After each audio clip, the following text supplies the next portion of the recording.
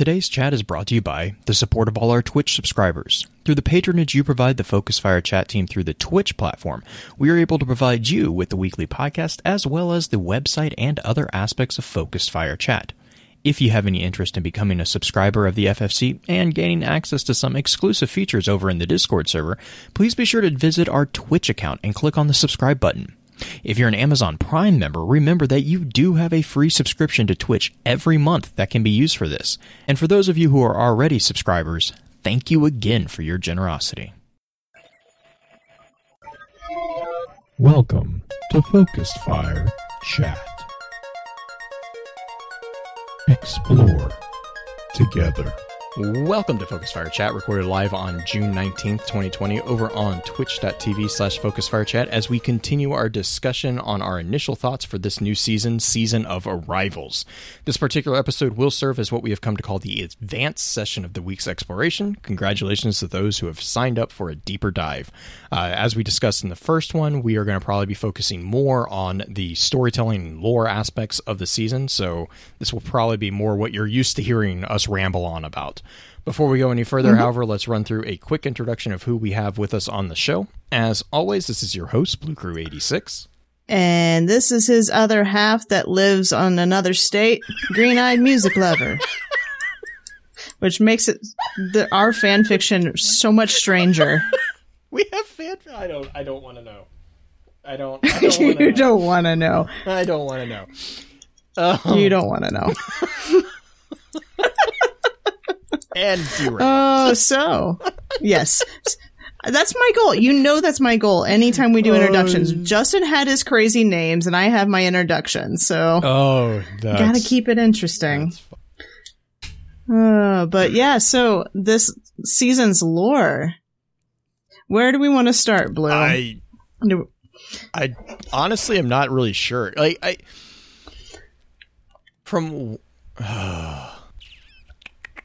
I think, honestly, where I want to start is just the concept of the pyramids again, right? So a lot of the lore that we got doesn't necessarily directly affect the pyramids per se. It's a lot more about who's trying to prevent us to get close to the pyramid and what she's up to, right? Yeah, right.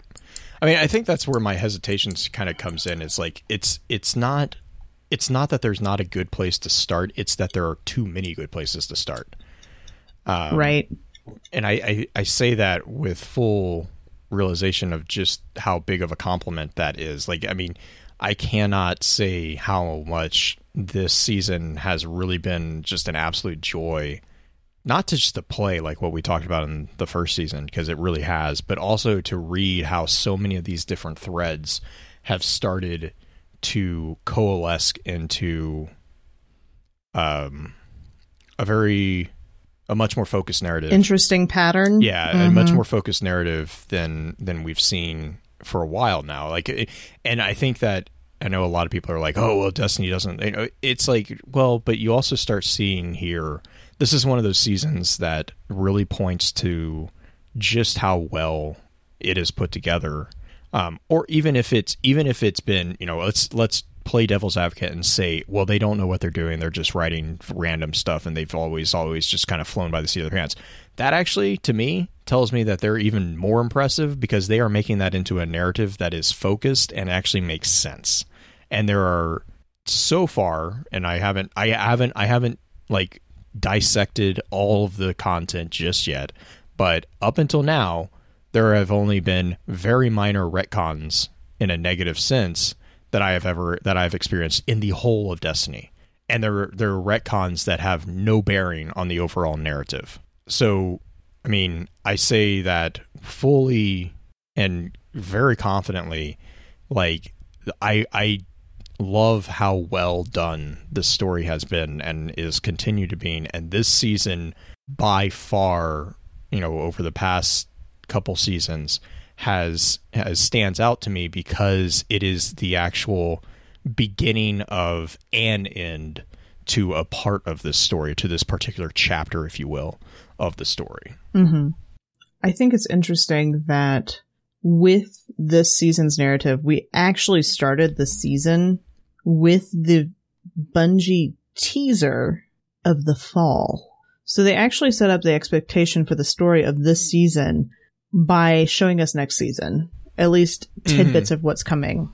You know what I mean? Yeah, so we have a way to refocus on what is the big thing coming forward or in the future. I mean, which I think is super smart. Yeah, I think it's I think it's also funny because I feel like Bungie, by its own reputation, has a tendency to play on its reputation of hiding things, and that is I will be the first to admit that is a double-edged sword, because sometimes even very obvious story points get missed because people are so busy trying to examine the leaf of the tree that they miss the forest. Right. And I think my only concern there is like, and this is more for me than, more than anything, is like, I don't want to miss the forest because it's a freaking awesome forest, because I'm so concerned with the minor things, like the whole thing with the emissary's eyes. That's the current big thing, right? Or as of today, that's the big thing. Everyone's worried that's this Savathun's eyes are the same as the emissary's eyes. Which, I mean, it's definitely a very fun thought experiment. I will be 100%. I find that really fascinating from a thought experiment process. But it's like, that's where you kind of have to break the fourth wall a little bit and be like, okay, but is it just a reuse of assets? Like, that is a legit question to ask for that purpose. And I think that's where... Well, that was... Oh, go for it. I was just going to say that was something that you and I had talked about ahead of time, ahead of the show and ahead of the recording, is that even if it is just a reuse of assets, because the theory involves two of the most, not underdeveloped, but most mysterious forces in the universe at the moment, it's way too easy to make them fit together because they're both shrouded in mystery. You have Savathun and you have the Nine. So it's too easy in some ways to put them together, which may be where it's actually heading. I don't know. But I would caution anybody who gets too excited about it just hold your horses a little bit, because it may not be as well connected, because literally it is one asset. There's not another thing that I can see that would connect those two together besides the mystery aspect of it. Yeah. And I was trying to mention that. And even, my name is Bife. Bife actually mentioned this morning on Twitter. He's just like, I don't normally speak out against these kind of things, but I really don't feel like this is something kind of thing. And it's like, all right, I'm with Bife on that. I think that this was a reuse of asset, and if it does become something, I will eat my sock or shoes or however the saying works. But my cotton socks. No, and I think my cotton socks. I think that's where I kind of am coming from too. Is like, I like it because it's basically it's like your Eva theory. Like, I like it. It drives me up a wall, but I see the point of it, and it's a fun thought, because it's like, okay, but like the mental gymnastics that you have to go through to see if it would work is really one of the reasons I keep coming back to Destiny, because of all the theory crafting that it prompts. And I think that's that I think is something we've missed. Yes. We haven't had a good amount of theory crafting lately. A lot of our stories have been very easily tied up, but now that we're starting to collide these mysteries of Mara, the Nine, Savathun, if you want to be me, Eva Levante, I mean, just, you can throw a bunch of these different things together and start having these crazy theories again. And it's exciting. It's exciting for the lore community, especially. Yeah. I mean, I think, and that's the other thing with, like, especially talking about theory crafting, the web lore that I feel like Bungie has sort of doubled down on that, because, I mean, let's be honest, the web lore that we're getting recently has basically been, in its own way, minor lore books. I mean, absolutely. Lengthwise, Legacy Part 1 and 2 together is at least it's longer than a lot of the books. Remembrance was the other one that struck me. It was about as long as some of the smaller books. I mean, like, it's and there's if you're listening to this and you haven't read any of the web lore, I cannot emphasize enough yet how much you're missing, because it's God, and it's so much more. False Idols, the one where Nokris and Zavathun speak. Yeah, well, I mean, and I guess Nokris pledges himself to her. The other thing with that is like, and the False Idols one is so interesting because there's so many callbacks to previous web lore entries. But the other thing with the web lore that I personally really enjoy is that with the lore books, you have the breakup of different entries. And that's, I mean, for a lot of different purposes, but you have like minor chapters basically, which are not really chapters, or like pages. With the web lore, it's like, it's just it's not, but it feels much more like a stream of conscious. And so like you have like, there are breaks that happen with Remembrance. There were more breaks, but like a lot of times, I don't know, to me, it's also probably just the aesthetics of having it all on one screen, instead of, having to flip between screens or pages or, what have you. It makes it a lot easier to follow the flow of the story that's being told. Not to mention the web lore that has been coming out recently has been very, very heavy on details. Whereas prior to this, web lore was kind of just, here's a, I don't mean this derogatorily, but it was like, here's a fan fiction about what this person's doing while they're off screen, was kind of what it was originally. And it has grown into, it's basically free lore that you don't have to unlock in game, which is really cool. I think that there's still an aspect of the really descriptive narrative that happens in the web lore still, that fan fiction idea of what you're talking about, where you're describing the setting, that still happens in the web lores. But what I think they've been able to do is they've been able to trust the writers to write things that are more tied into the exact narrative of what they're trying to set up, instead of just this is a side mission that has nothing to do with the season. No, these are setting up exactly what we're going to start seeing, which I find really interesting, because our whole thing with our interference missions, it's going into Zavathun's court, and guess whose voice we hear when we get in there? Not Zavathun's, Nokris. Why are we hearing Nokris? False Idols tells you. False Idols tells you exactly why we are hearing Nokris, which I personally like. And it also explains what happened during the strike. Oh my God. It explains what happened. I remember messaging you, and I was like, I both love this and I hate this at the same time, because you're right. Because it makes perfect sense. And it's like, yet again, Guardians have been duped by their insatiable love for loot.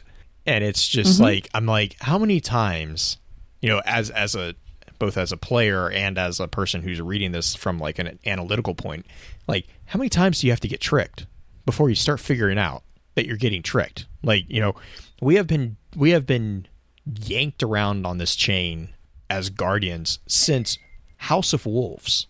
I mean, right. Really, we have been used as weapons by other people. I mean, honestly, probably even if you want to include what was going on with the speaker since the very inception of our Guardian. And it's like, okay, go for it. I was just going to say, the thing is, though, is if you don't participate, you don't know when you're getting manipulated. That's the thing. Fair. Like, you have to participate. So it's not like hindsight is going to be 20/20 and after you read the web lore, but prior to it, it's not like you're going in and being like, oh, what is this little string? And then you go underneath the box and you hear here, lizard. I mean, it's not like that. It's not like you're getting this, right? I mean, I'm thinking the Taco Bell dog and the Godzilla commercial from back in the day. Movie, but okay. I see that works too. I see you going a little bit more innocent than I was. Slightly. But it's not a terrible trap. It's a very well thought out thing. And then, yes, it happens after the fact that we find out, hey, we were actually tricked into doing this and providing that for them. Mm-hmm, mm-hmm. I still think that's a clever narrative manipulation that helps explain things and helps bring that character back into a more prominent role. That's fair. I mean, no, and it's fair. It's just one of those things where it's like, as one of those characters who's unwillingly getting duped constantly, I'm like, God, yeah. Yeah, yay loot, yay whisper. I'm like, oh man, that was. Speaking of whisper, oh, I'm not doing it. Did you know that there are? Oh, you're gonna have to if you're gonna get if the triumph has anything to do with getting rid of the eyes. There are at least 2 eyes in the whisper mission. Oh, are there? Mm-hmm. I saw 2. Now, granted, it's during the jumping puzzles before you get into the crazy rooms. I didn't finish it, but I went in there just to see if there was anything in there. And also Cole was writing Termino and she needed to know the name of the location in there. And it's just the Grove of Ulantan. But, she wanted me to confirm it for her. So I did a quick whisper run and yeah, there's Savathun eyes in there.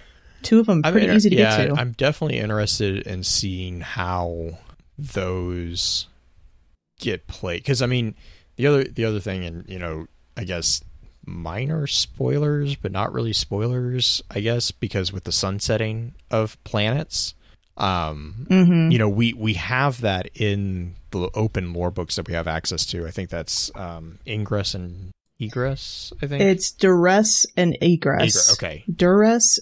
Yeah. So that one. And that's a fun read, that was actually. Sloane is a bamf. Like, right? I mean, we always knew that, but like when she gets her mech suit, I'm like, what is going on? I kind of want to see it. Not gonna lie, I want to see Sloane in a mech. Gosh, I was so like, I was reading it, I was like, oh no, you're giving a Guardian even more powerful weapons. But even Asher is portrayed in a way that is, in my eyes, redeeming. Like, he's sitting there staring down the pyramid, conducting an experiment on it, and realizing that it's not that everything's disappearing and going out of the world, it's just contained within the field of it, which is fascinating. And it's like, oh my gosh, Asher just is staring this down like it's nothing as it's coming towards him and just shooting things at it. When he finally decides, nope, I'm going to wipe you out, and just goes bonkers on it. Like, I was like, I think that was the one I messaged you. I was like, oh, Asher just wiped out a ton. Had to censor myself. Ton of Vex inside. Like, he just walks through the Pyramidium. Like, he just, I mean, and it's like, that's when you start realizing that these characters that I know a lot of times the community, makes fun. Oh, Brother Vance. Brother Vance's piece was disturbing and amazing. Like, the whole thing of, but you still have eyes. I'm like, what? Like, it just, I mean, like, so many of these characters that we've had, kind of joking looking down on, and they have these moments of being, I think you said redeemed. It right. Yeah, redeemed, or just, demonstrated that, yes, they actually do deserve the respect that the other NPCs give them, with the exception of Brother Vance, which I don't think anybody respects him. But after this latest lore book, I'm like, he's not a coward. Well, you have to tip his hat. It shows he's not a coward. No, yeah, so chat. No, Vance did not kill himself. Vance recognized that he was being manipulated and then attacked the thing that was manipulating him and gouged its eyes out with his own thumbs. Yep. And the reason why that is significant is that it was the same thing that made a mirror image of us. Vance attacked it and found out that not only did it make a mirror image of him, but it had remained. So we got confirmation. We get canonical confirmation fully that Vance is actually blind, which has been heavily implied but not actually ever called out. But we also get confirmation that Vance does not have eyes. Like, literally, his sockets are empty. And one of the things that one of like the ending lines in Vance's piece, I have it pulled up. Oh my god, it's such a, if you want to go ahead and read it. So it's from the very last card of Duress and Egress called Vance Passeri. And the last 2 lines I'm going to read. It threw Vance on his back, but he held on. He pushed his hands up in the thing's face under its blindfold and dug in with his thumbs. It howled. How unfortunate, Vance thought to himself behind his wide smile, that you still have eyes. Like, that last line alone is just like, dang. Vance is not messing. Well, and then the other thing that we get confirmation is that Vance was given Vanguard authorization to lock down the Infinite Forest. Yes. Zavala actually reached out to him and told him, lock down the forest. We don't want them getting access to it. So that's why Vance was doing this all. And then the other thing that was just amazing, like just effing amazing, is that we learned that Vance is able to create reflections of himself within the forest. The thing that's important about that is those reflections are able to see. And so Vance is able to, through like this multiple man thing that Osiris was also doing, he's actually able to perceive like visually things around him at last.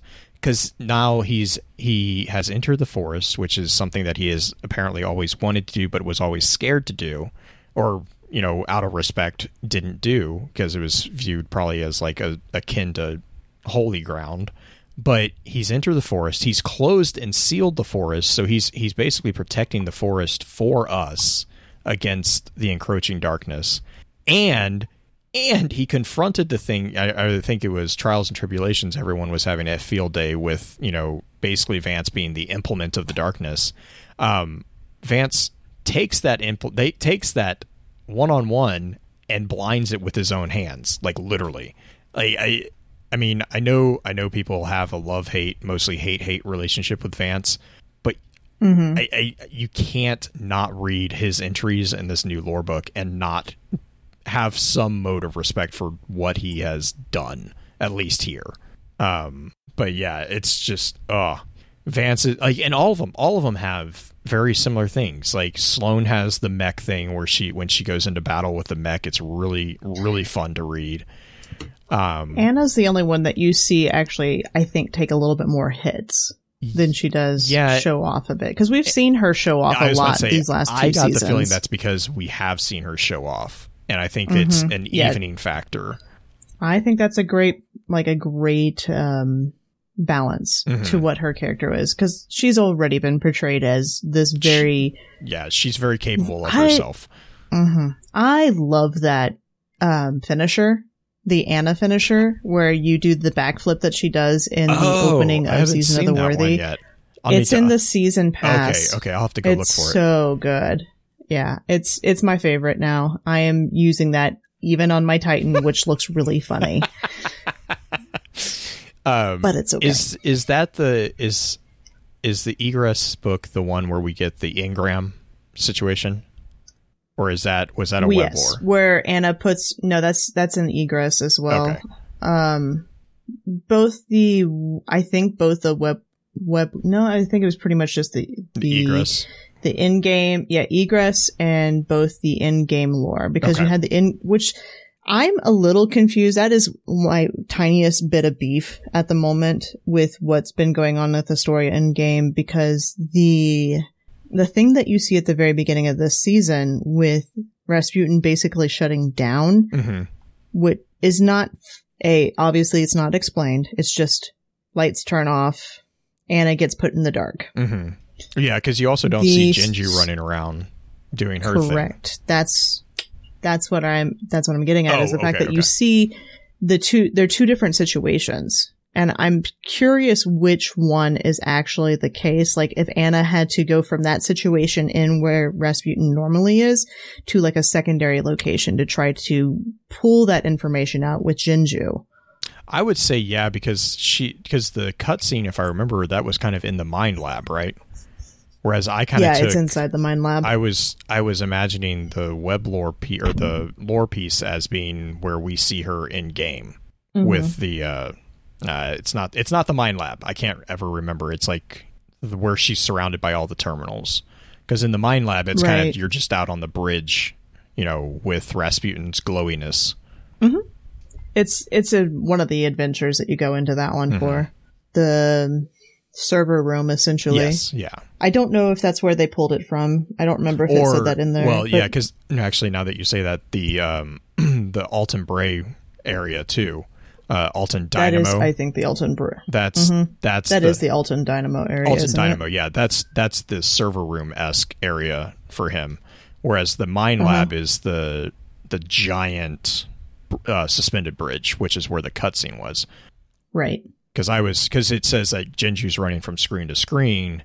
I see. Like I would if I can talk, I would like to explain that.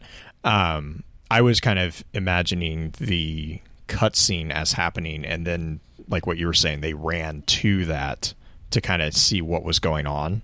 That's kind of would be how it made sense in my head. It makes sense to me. It just wasn't super clear with the cards that's where they were at. Because it is mentioned the only thing that would indicate that would be the screen to screen. Not necessarily, like, theoretically Anna could have multiple screens up there, and I want to say she does in the cutscene. Yeah, it's just, she had like 2. I wasn't sure. The thing that I want to bring up with that, though, the engram, the implications of that. Anybody want to take a wild bet, a wild spin foil guess, and say that Rasputin gets put in an exo frame? So I saw a really interesting, and I think the person who was posting it, I think, was being snarky, but it is still a good point. It was a comment about how this was supposedly among the original, that supposed original story was Rasputin was in an exo body, and we have to rescue him. It was like, well, what if this is a kind of like a refresh of that concept, and one of our future missions is actually us finding an exo body for him to or helping install him into an exo body. That'd be cool. Do you remember the old the artwork concept art they did? That's the concept that art. Was labeled. Yeah, that was the concept art that everyone refers to as being, the case of Rasputin. In an exo. Mm-hmm. Because I'm looking forward to that one. That has some really, really cool potential. That also makes him not so overly powerful and more manageable as a character. It's also more relatable too. Mm-hmm. Humanizing him a little bit. Mm-hmm. Did you get to read gosh, through you this? say that.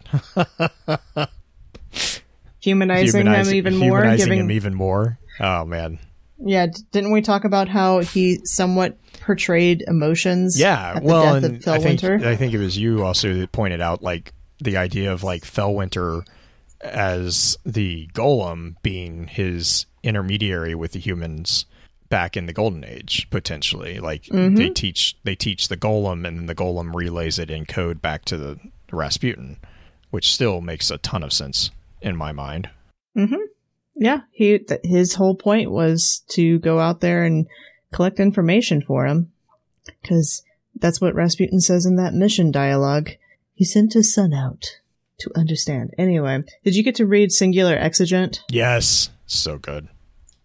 I would be I've not read this one yet, so I saw, just scanning through it, that there's mentions of a lot of former bad guys in the first one. Like, Lysander comes up, Toland comes up. Granted, Toland's not necessarily a bad guy. There's also a breaking of the fourth wall and making fun. Where? It's not a over breaking, but there's a comment that Eris makes about how there are those out there who think that she is evil, and how, like, and Matt made a tweet about it. He's like, I feel attacked.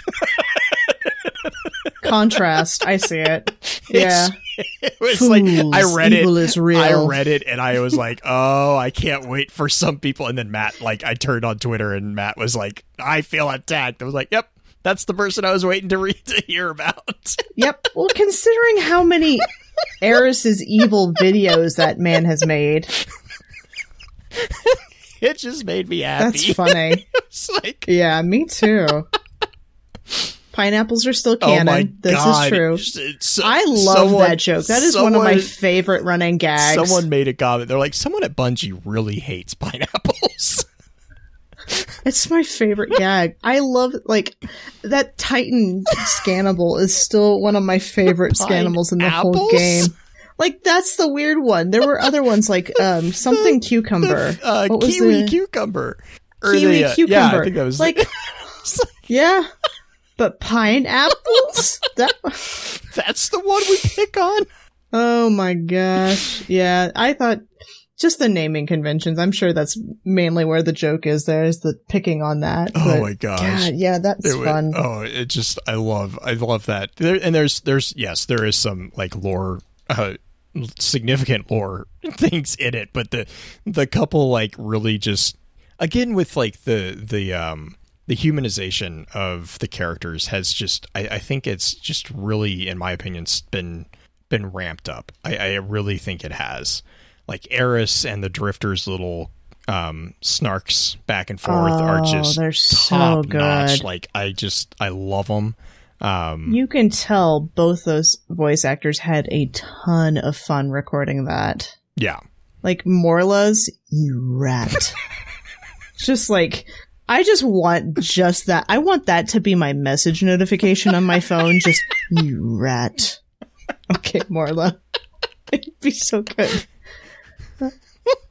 Oh, well, gosh. and then like the big thing. So the other thing within the singular entries was like you see Eris's struggle with the idea of like it's the catch-22 of trying to figure out an enemy who gains strength from you trying to figure it out, and so like the paranoia that goes along with that. I like that because that's something that's like, very, very human. And you see with her, like she kind of has this moment of like freaking out because she starts descending into this paranoid state of like everyone is out to trick her. And like, and I guess at the end of the book, basically it kind of comes to a head. And one of the people that she was using to help her, she basically freaks out and is like, no, you have to get away from me. You're trying to use me. And it's like, okay, there's room enough there that you're not really sure if she was wrong, but at the same time, it's very well done because she could just be overthinking everything. But then again, it's Savathun. So are you overthinking? Like, it's one of these like weird, logic loops that it's like, oh man, it's just really fascinating to watch that particular development. And then like with the web lore, learning about how Nokris is kind of jacking with the communications going on and the seed and like how that's kind of, being used. It's like all these disparate pieces coming together have been really, really cool to see actually in game. I mean, yet again, a really good use of both in-game storytelling and like that transmedia idea of that's not the only place to get information. It's right. Almost on the level of an ARG, but it's not quite an ARG because you have to pay attention to the tidbits in multiple places to make anything really make sense, which is always, to be fair, that's always kind of been Bungie's MO. And it's not just Bungie, but I go for it. I think the nice thing with it is that with what they've given us in game, we actually have a pretty decent idea of the storyline without giving away too much. Like, You're not giving away exactly what's in the lore cards. You have information that is interesting and the perspective is unique compared to the lore cards. Which I like that the first cutscene being Anna and the initial shutdown of Rasputin, and then the cutscene in the cards where Anna's going and gathering it. Right. I like how they're tying it together where you're seeing more of the off-screen adventure of what happens beyond the actual game. So it fleshes it out in a totally different way. The thing that I wanted to bring up next, though, was the actual tree. I that's a big thing right now on Twitter. Am I going to get another audio clip for you? There's no stakes under the tree. There's no snakes under the tree? What's that Yggdrasil, from? The episode, I think it was like the other episode where it's like, there's Eris. I was like, whoa! This is true. Eris is under the tree.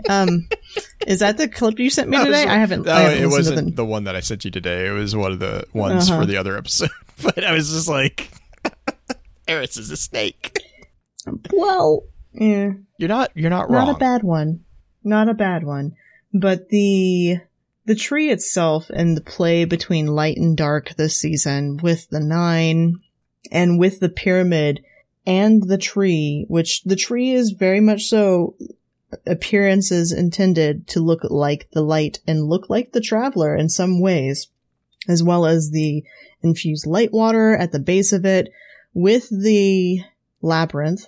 Mm-hmm. Do we want to bring that up? Like, I mean, I think that all sorts of different tie-ins. Yeah, there's tons of tie-ins with that. You know, I think the other thing that always strikes me when you start talking about like the tree and, you know, anything with plant life is the dichotomy that has to exist with life. You know, like trees and plants in general, they both they need both light and dark to exist. And I think that's really something that's really cool and really well done for the imagery of it, because I just like that. I don't know. Like, I just really appreciate that subtle, like, no, it's not just light. Like, you know, it's not just dark. It's both. That's what creates existence, or that's what creates life, really. But with like the labyrinth, it's, you know, something that was really, it was the Chartres, the Saint Char labyrinth, I believe, was the one that we were talking about the other day. Mm-hmm. It's a really, really fascinating thing, because throughout multiple, you know, real world religions and multiple real world cultures, that type of pattern has been used to help with meditation and to help with explaining things. Now there's different types of labyrinths. So like you have labyrinths similar to the Labyrinth of Crete, which the Minotaur was famously involved in, which are hedge mage type labyrinths. Yeah, well, and those are going to be similar because those are actual mazes.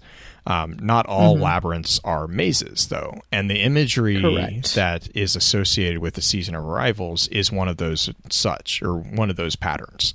If you follow the path within the imagery, it all paths lead to the center. Like that. It's a point of those were meditative tools, because you didn't have to think about the path that you were taking. You just focused on what you were walking. Like you just focused on walking and the journey. Yeah. Oh, I mean, wait. it's not a variable journey necessarily. Right. But. It's not that the journey is not important, but it's what a lot of times, especially within Christianity, when they used it with like the Saint Charles model, what it was indicative of like the path to receive a message and then to take that message back out into the world. So it was like basically the symbolism was you would leave the outside world and go inside and concentrate and meditate. And then once you had the message, or once you had a message or understanding, you would take that back with you back into the outer world. So it was like a symbolic way of training your brain to turn off the trappings of materialism and focus on the inner voice within you, whether that, you know, and within Christianity, they identifies that most meditations were identified as speaking with the divine being such as God. You know, other traditions also use those same designs for similar purposes. And it's always been fascinating to look at those different practices because of the similarities within that. And it's all about getting your body and getting your mind to focus not on what's going on around you, but actually, you know, to quiet your mind and listen to what's going on inside you. So I found that was really interesting. I had made a comment about that when the reveal trailer, when the reveal stream, they threw that on the loading screen, the Season of Arrivals, when we first saw the name of the season. with it's a picture of the pyramid ship with the pyramid ship is positioned in the center of this labyrinth. And yeah, Black Flag is making the same comment. This is a throwback in a way to the old quote from Osiris, where all things come from the same pit. And it's one of those things again where there's so many connections being made here, and it's just I mean, I can go on for a while with just like the meditative like theories and practices of that particular tool. The thing I'm curious about is, because that is at the base of the tree, and Bungie loves its symbology, the point of having that there. So it's a journey to the tree. Right. Well, it's a journey to the seed, because the seed is the center, correct? Yeah, I believe on the way that they have it laid out, the seed is at the center of the, because that's what you and I were talking about the other day, is like there is in Interference, there is an actual labyrinth, and the tree is like there's the tree where you pick up the seed. There is an actual labyrinth within the ground, or within the floor, if you will, of that level. Right. The flooring of it. Right. The thing that I want to know is, because that imagery is so strongly used there at the base of the tree, what is our journey this season? Because right now, the mission that we do over and over is called Interference. She's interfering our path to the seed each week. I mean, or to the goal each week, right? Like, that's the whole point of Savathun getting in the way. Yeah. Whether or not the seed is necessarily the goal each week is yet to be determined. But why? That's another question. Why is there a seed each week? Because we have the seed, we have the artifact. You pick up a seed at the end, or at least you talk to Eris at the end, and the seed is there again. Is it there again? I can't remember. I just ran it the 2 times. I can't remember if it was there on the second one. So that's interesting. It could. I don't know yet. It's just one of those things. Like, there's more questions. I don't think it's a different seed, right? I kind of get the sense that it is the same instance or same seed. Oh God, my brain just went to a different direction, because if we are true about the multiverse potential. Oh God, no! I don't want to go into multiverse with this season, please. Well, but I mean, if it would be an explanation of it being the same seed, but also being a different challenge. But that means that we would have to go in at a different dimension, or in a different. We cross through throne worlds. No. I don't want to go there. I don't want to go there. I don't care that we got confirmation. I don't care that we got confirmation from Brother Vance that this is a multiverse. Which was I don't want to go there. Amazing confirmation, by the way. Love that. Yeah. You did what? No. Get out of here. Yeah. It's got, what is it? It's got shot package. Shot package, yeah. It's a god roll. How many realities did you bind to ours to get this gun? Oh my God. That is one of the best confirmation moments I've ever seen. I was in this game. I just making fun of, and it was making fun of a Titan. Like, well, it was making fun of us, because how many of us grind the same thing over and over just to get a certain role? It's just. Oh yeah, that made me giggle. Yes. But okay, so like, I mean, oh man, I never thought about like why. Well, I never thought about the C part. As far as like what the purpose of the mission is, like if you're gonna tie down with the idea of like the labyrinth, and like the principal purpose of a labyrinth was always to find yourself, which is the arguably one of the central goals of any meditative practice, is to find that inner voice and find your true calling, what have you, whatever you want. Which is in line with kind of the lesson, I guess, if you want to call it that is trying to be taught to our guardian by the darkness, or supposedly trying to be taught to our guardian. I I mean, I don't know. Like, there's so many potentials that could go back and forth. It's interesting that they've opened up the potential, right? Like, that's the whole point of this, is they've opened up the potential for not only a lot of things to be tied up, but for more to open up, which is kind of amazing that we're able to start pulling threads together. Because I guess this is a good question for kind of a final wrap up, right? Like, or final thoughts on the season so far. What is the burning question that you have for this season that you're looking forward to getting more answers about, that we've gotten possible hints from either this season or the fall expansion? We'll say those two. Like, what's one? Are you making me have to choose one? Oh, God. Okay, say a few. Well, I mean, I don't even, oh, there's so many. Mara. I mean, yeah, I want mean, to like, see. there's the continuation Mara. of, like, what is happening, you know. I don't think we're going to get an answer, but, like, what is the game that Savathun is playing at, with, especially with False Idol? I fully don't expect, I'm not even upset that we don't get a full answer, because I'm not expecting that. But, you know, with False Idol, you get here's my hope. And this is just because I'm kind of a sadistic person and I would love to see people's brains not like this, is with False Idol, you have the setup for a potential enemy of my enemy situation with Savathun. With the introduction of Stasis, we have Guardians who are delving into using darkness as power. Savathun expresses interest in learning how to use light as power within False Idol.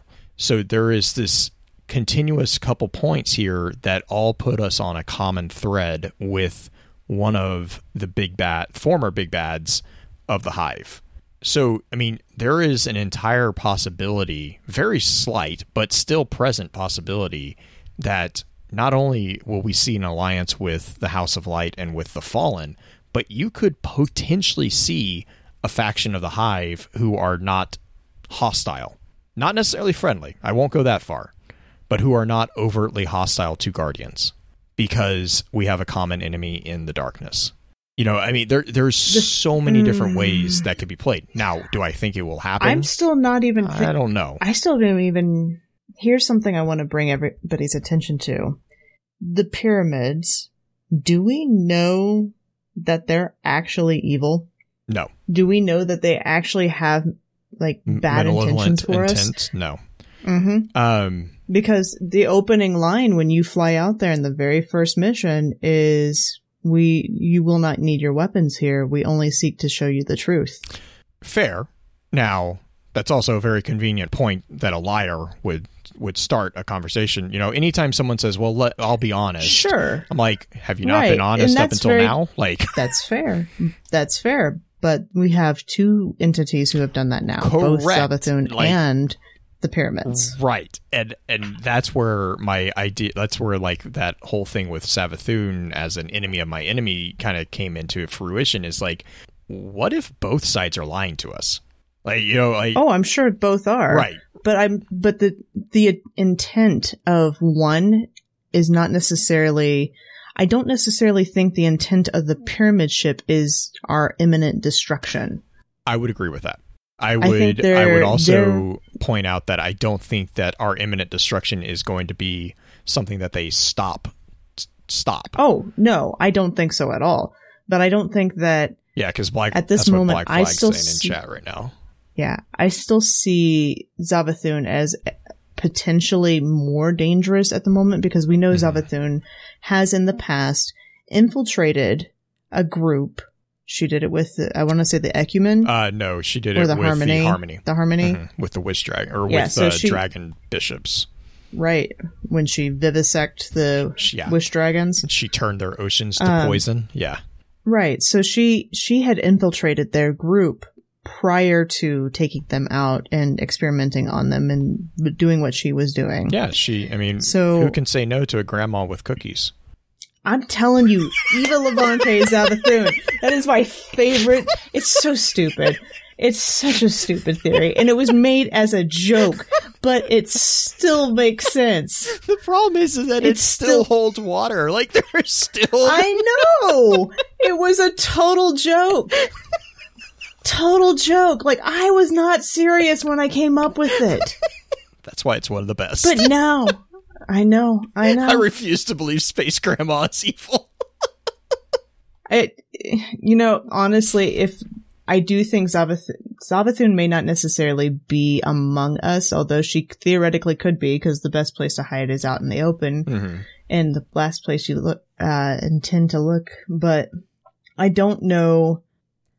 I don't know what her game is, besides that she is trying to move beyond the Worm Pact, which she has to an extent. Right. She's also... I mean, that's also nothing new for her. But why is Savathun so interested in not letting us find out what's going on with the pyramid? See, and I think that goes back to why would she be so interested in us? Like, there's... And this kind of is... Power. Right. Well, power, and then also the ever... the trope of humans being able to create their own destiny, and that whole thing. Like, we are a new invention that has bypass, like, we are able to defeat the Hive, but we are not bound by something akin to the Worm Pact that we are aware of. And for someone who is bound to the Worm Pact, I can see that being like, oh, how are they doing that? That's interesting, because the Guardians hold power to, I mean, we took out the Taken King. Like, that's not a small feat. Right. It's the paracausality. It's studying that and being able to exit out of causality. Well, but see, my problem with that being the case is that they already have that ability. Like, the Hive siblings especially already have paracausal capabilities. Right, but they don't necessarily have free will to use it as they wish because of the Worm Pact.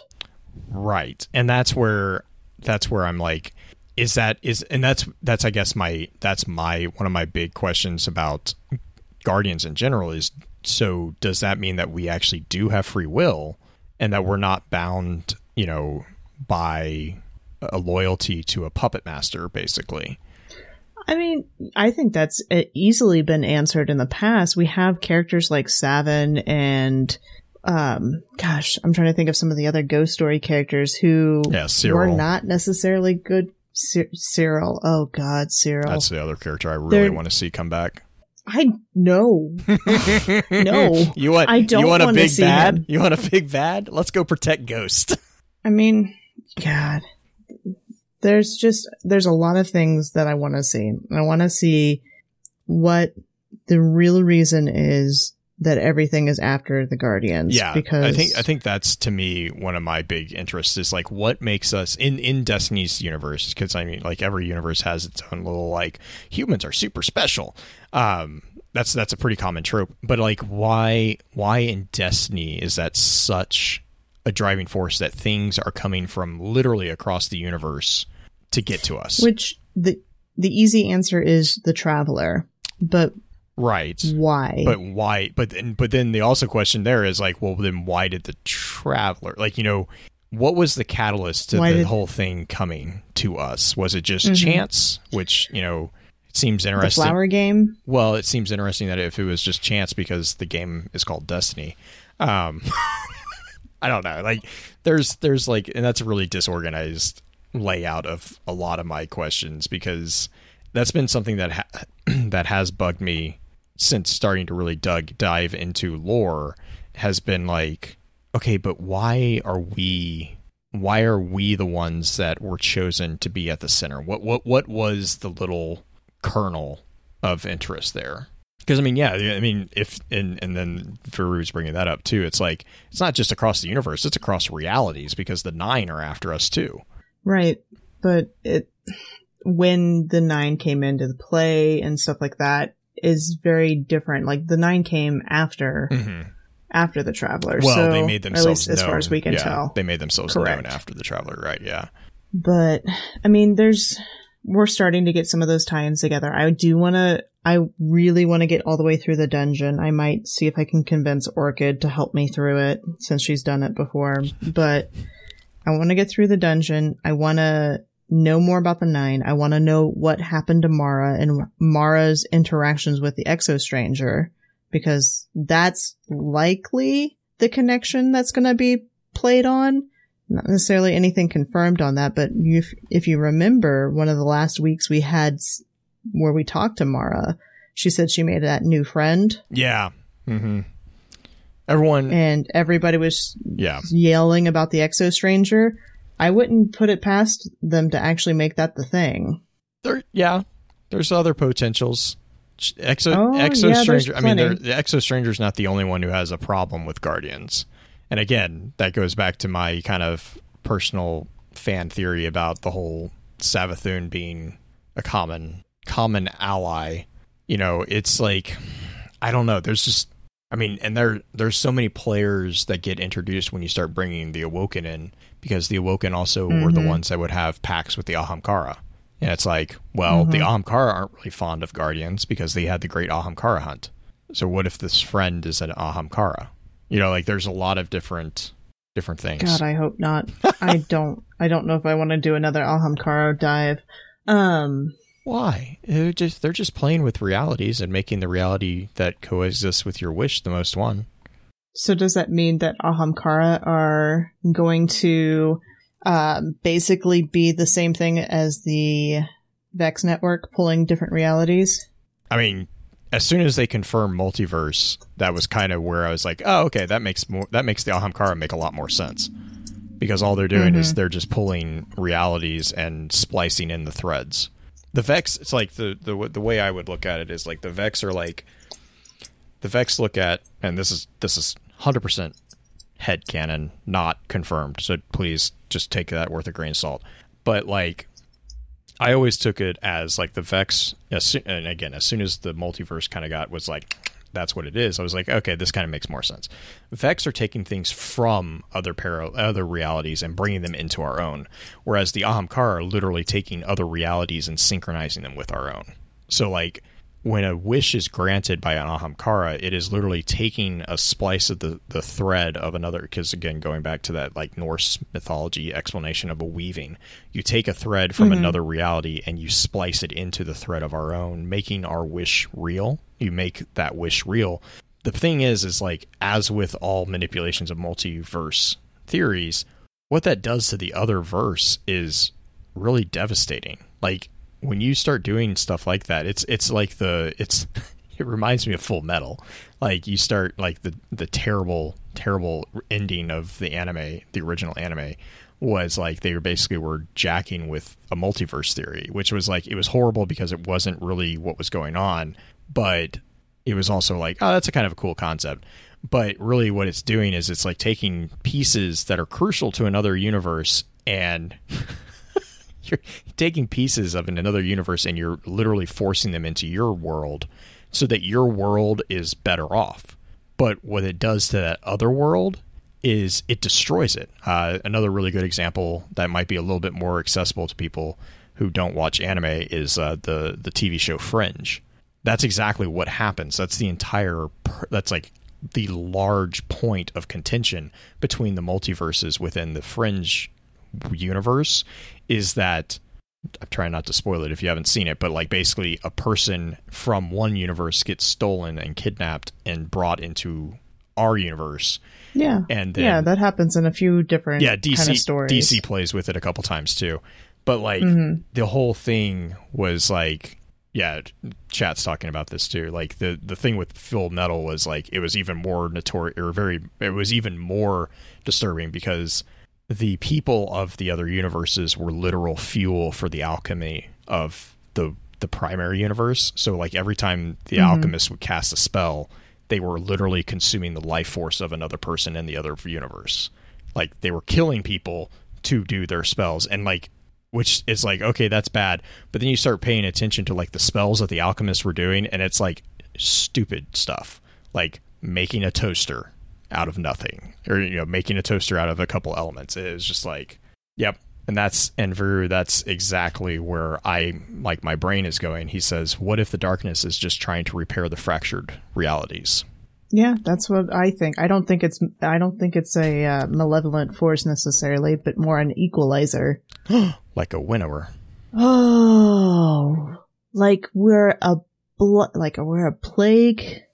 upon this land. Yeah, like I mean, and that would be another really interesting way to use the stereotypical trope of like, oh, you think you're good? No, you're actually evil. It's like, which then, well, it's not that we're evil; it's just we're unnatural. Well, but if we are actually breaking other realities to the point that they're being destroyed, I think right. My point there is like, if we go down that path, I think what would be really interesting for me is, okay, cool, but you can argue, okay, well, we did that because we didn't know. Now that we know, are we going to be given a choice to relinquish relinquish the violations of nature that we've, created? Like, you mean like the symmetrist? Mm-hmm. The other thing that I want to bring up, I'm going to slightly derail this conversation because this is a whole episode. This is a whole conversation. It is. It really is. Amalon. Yes. Why is Amalon that and Dido? Why is that all this? Yeah. I'm so glad you brought that up. Oh my gosh. I'm happy for it. I'm glad to get Dido and Amalon weapons again. But how in the world did they start hanging out with Drifter a bit more in the back alleys? Drifter always has a soft spot for dark or pre-Dark Age and Dark Age weaponry. He's always made that comment, which I don't really understand the fascination with Amalon, because Amalon has kind of always been more of like a throwback to maybe Golden Age, but like his what was the train job that he pulled with Joxer, which, oh man, speaking of that, Joxer redeeming himself that way, that was a fascinating read. His penance was to be the messenger to the Drifter. That was really, I was like, that's some interesting penance there. But like, I thought, wasn't it or was it Tex Mechanica weapons that he was stealing on the train job? I think it was Tex. Was it Tex? Okay, man. I was just really confused why the dungeon is giving Dido gear. I was like, what? Like, okay. Tied into the 9 somehow. I don't know. It'll be interesting to see how it goes, like how these different characters play out, because in some ways the Foundries have made themselves a character in this narrative. Oh yeah. If nothing more than a political like thing. Thank you. I think it's Killorn. It's Tex Mechanica was what he was after in the train job. I think we should actually wrap up, because we could probably ramble on this for a very long time. That is entirely accurate, and I will be the first to admit that I will just like talk about that. Like, there's so many different threads, and I think that's the conclusion really for me, and kind of like the concluding thoughts about this season from a lore perspective, is that, as is standard for Bungie, they have answered questions, but the answers of those questions have only brought like 10 times more questions, which is both I love, but I also hate a little bit, because I'm like, no, just let me. A little frustrating. Let me finish the story. Every time I'm done, you just pull me back in. But here's the thing. We had a season where they finished off stories, and every lore person was miserable. Yeah. I mean, they wrap if we don't have something to chase, we're not excited. Oh yeah. Right. No, that's like true. That's the whole. So I think that the model of giving us threads to chase and continually work, and to challenge us to find new things and find new levels of love for it. Right. That is what makes this enjoyable for you and I, as well as Bife and Mylan and any other lore content creator out there, Wally, all of those guys. Like, we love to dive into the mystery and try to figure out things, but what we love even more is watching these characters and stories grow and develop. And even if it doesn't develop the way we want it to, especially it's still if it doesn't cool develop, to see which, right. It makes it really interesting and fun to dive into. Yeah, I'll speak for myself. Like, half the time, what makes it actually really entertaining for me is when it doesn't fit, because then it's like I get to rework everything else that was contingent on, that theory. So I know that infuriates some people. I find that absolutely fascinating. Mm-hmm. Should we do shout-outs? Yes. If that wasn't already kind of shout-outs? Sure. Yes. Yes and yes. Yes and yes. All right. So shout-out for me for this episode goes to the narrative leads for this one. The narrative lead for this one. Remind me of her name, Blue. Julie. Oh, I just blanked on her last name. Yeah, I can see her Twitter. Naren? I think it's Naren. Oh, I feel terrible. Shout outs to her. I feel terrible. For this really, this season is the build up to what supposedly Redacted is, Season of the Redacted, right? So it's a big job, and so far it's been knocked out of the park. I'm enjoying what we've gotten as far as the story in game and the story that we've gotten out of game. So good on you for that. Good on the writers. I'm enjoying the Julia Nardine. Mm-hmm. I'm enjoying the various ties, the various stories for all the different characters. It's been fun. And it's going to continue to be fun, I think, with the way that the story is unraveling this season.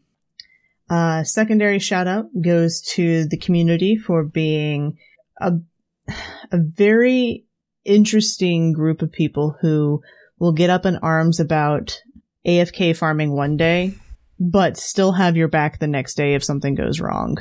So, shout out to you guys for being a slightly confusing double-edged sword that we all love. I think that's the best explanation for the Destiny community.